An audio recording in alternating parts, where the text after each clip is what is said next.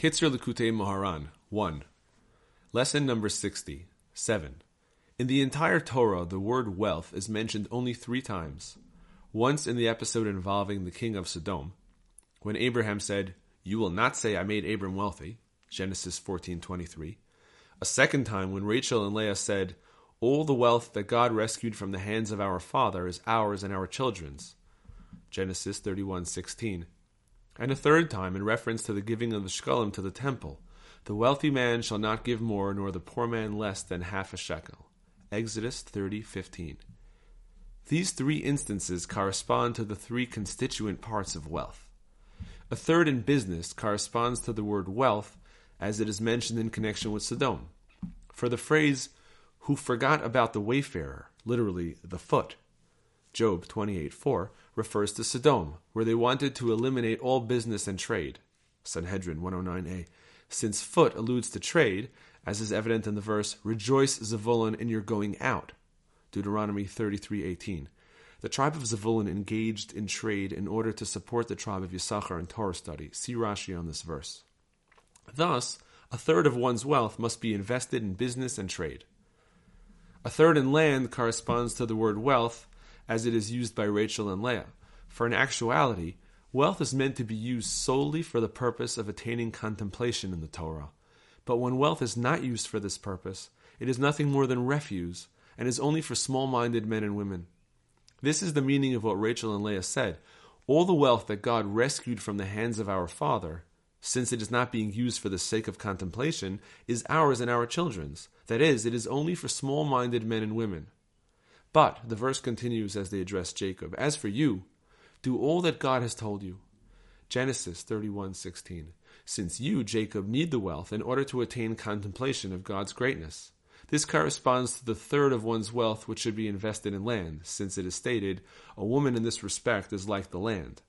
See Sanhedrin 74b. A third he should retain in his own hand, yado, corresponds to the word wealth as mentioned in connection with the shkalim.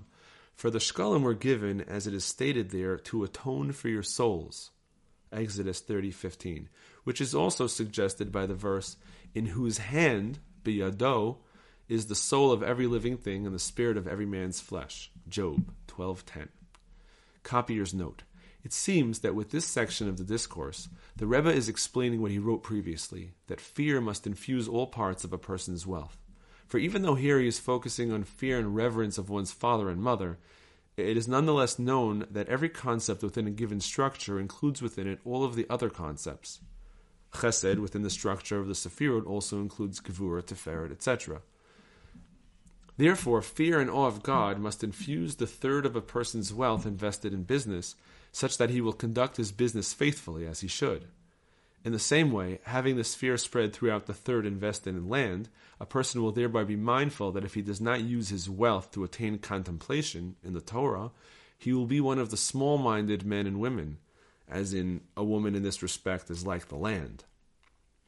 Similarly, when fear of God infuses the third of his wealth that he should retain in his own hand, he will remind himself that our sages of blessed memory said that a third of one's money should be in his hand so that it will be available to perform many acts of charity. For such a person will be mindful that even though his money is in his hand, and the evil inclination prevails upon him not to show compassion to the pauper, nonetheless, isn't his soul in the hands of the Holy One, blessed be he? For a person's soul has the same spiritual root as his money, as in the verse, "For this money he gives over his very life," Deuteronomy 24:15, as explained elsewhere in the Rebbe's holy teachings.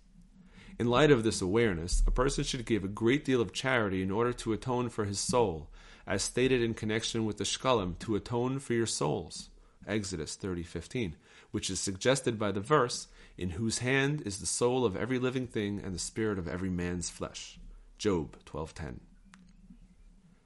8. Awe and fear are revealed when barren women are granted children, and the greater the number of barren women who are remembered, the greater the revelation of fear.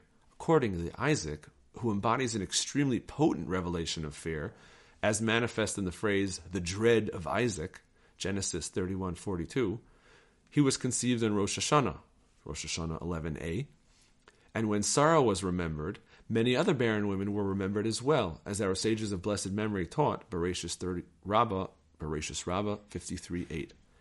Then, through fear and awe, a person merits length of days, which is the quality of old age. This is the deeper explanation of what Sarah said, I have borne him, Abraham, a son in his old age. Genesis 21:7. For through the birth of Isaac, who embodies a revelation of fear and awe, length of days, which is the quality of old age, is evoked. Copier's note. This is the meaning of the verse, Abraham was old, advanced in his days, and God blessed Abraham with everything. Genesis 24:1. Our sages of blessed memory explained homiletically that the word bakol, with everything, has the same numerical value as the word ben, son. The significance of this allusion is that because God blessed Abraham with this son, Isaac, who embodies an extremely potent revelation of fear, Abraham thereby merited the quality of old age.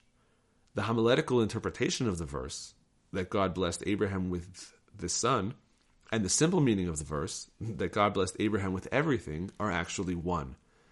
For it was already explained above, according to the simple meaning of the verse, that because Abraham possessed the quality called old age and length of days, consequently God blessed Abraham with everything, that is, with holy wealth.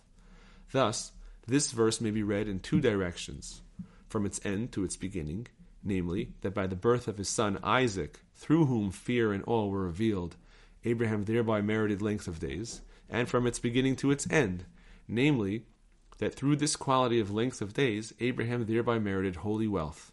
Understand this.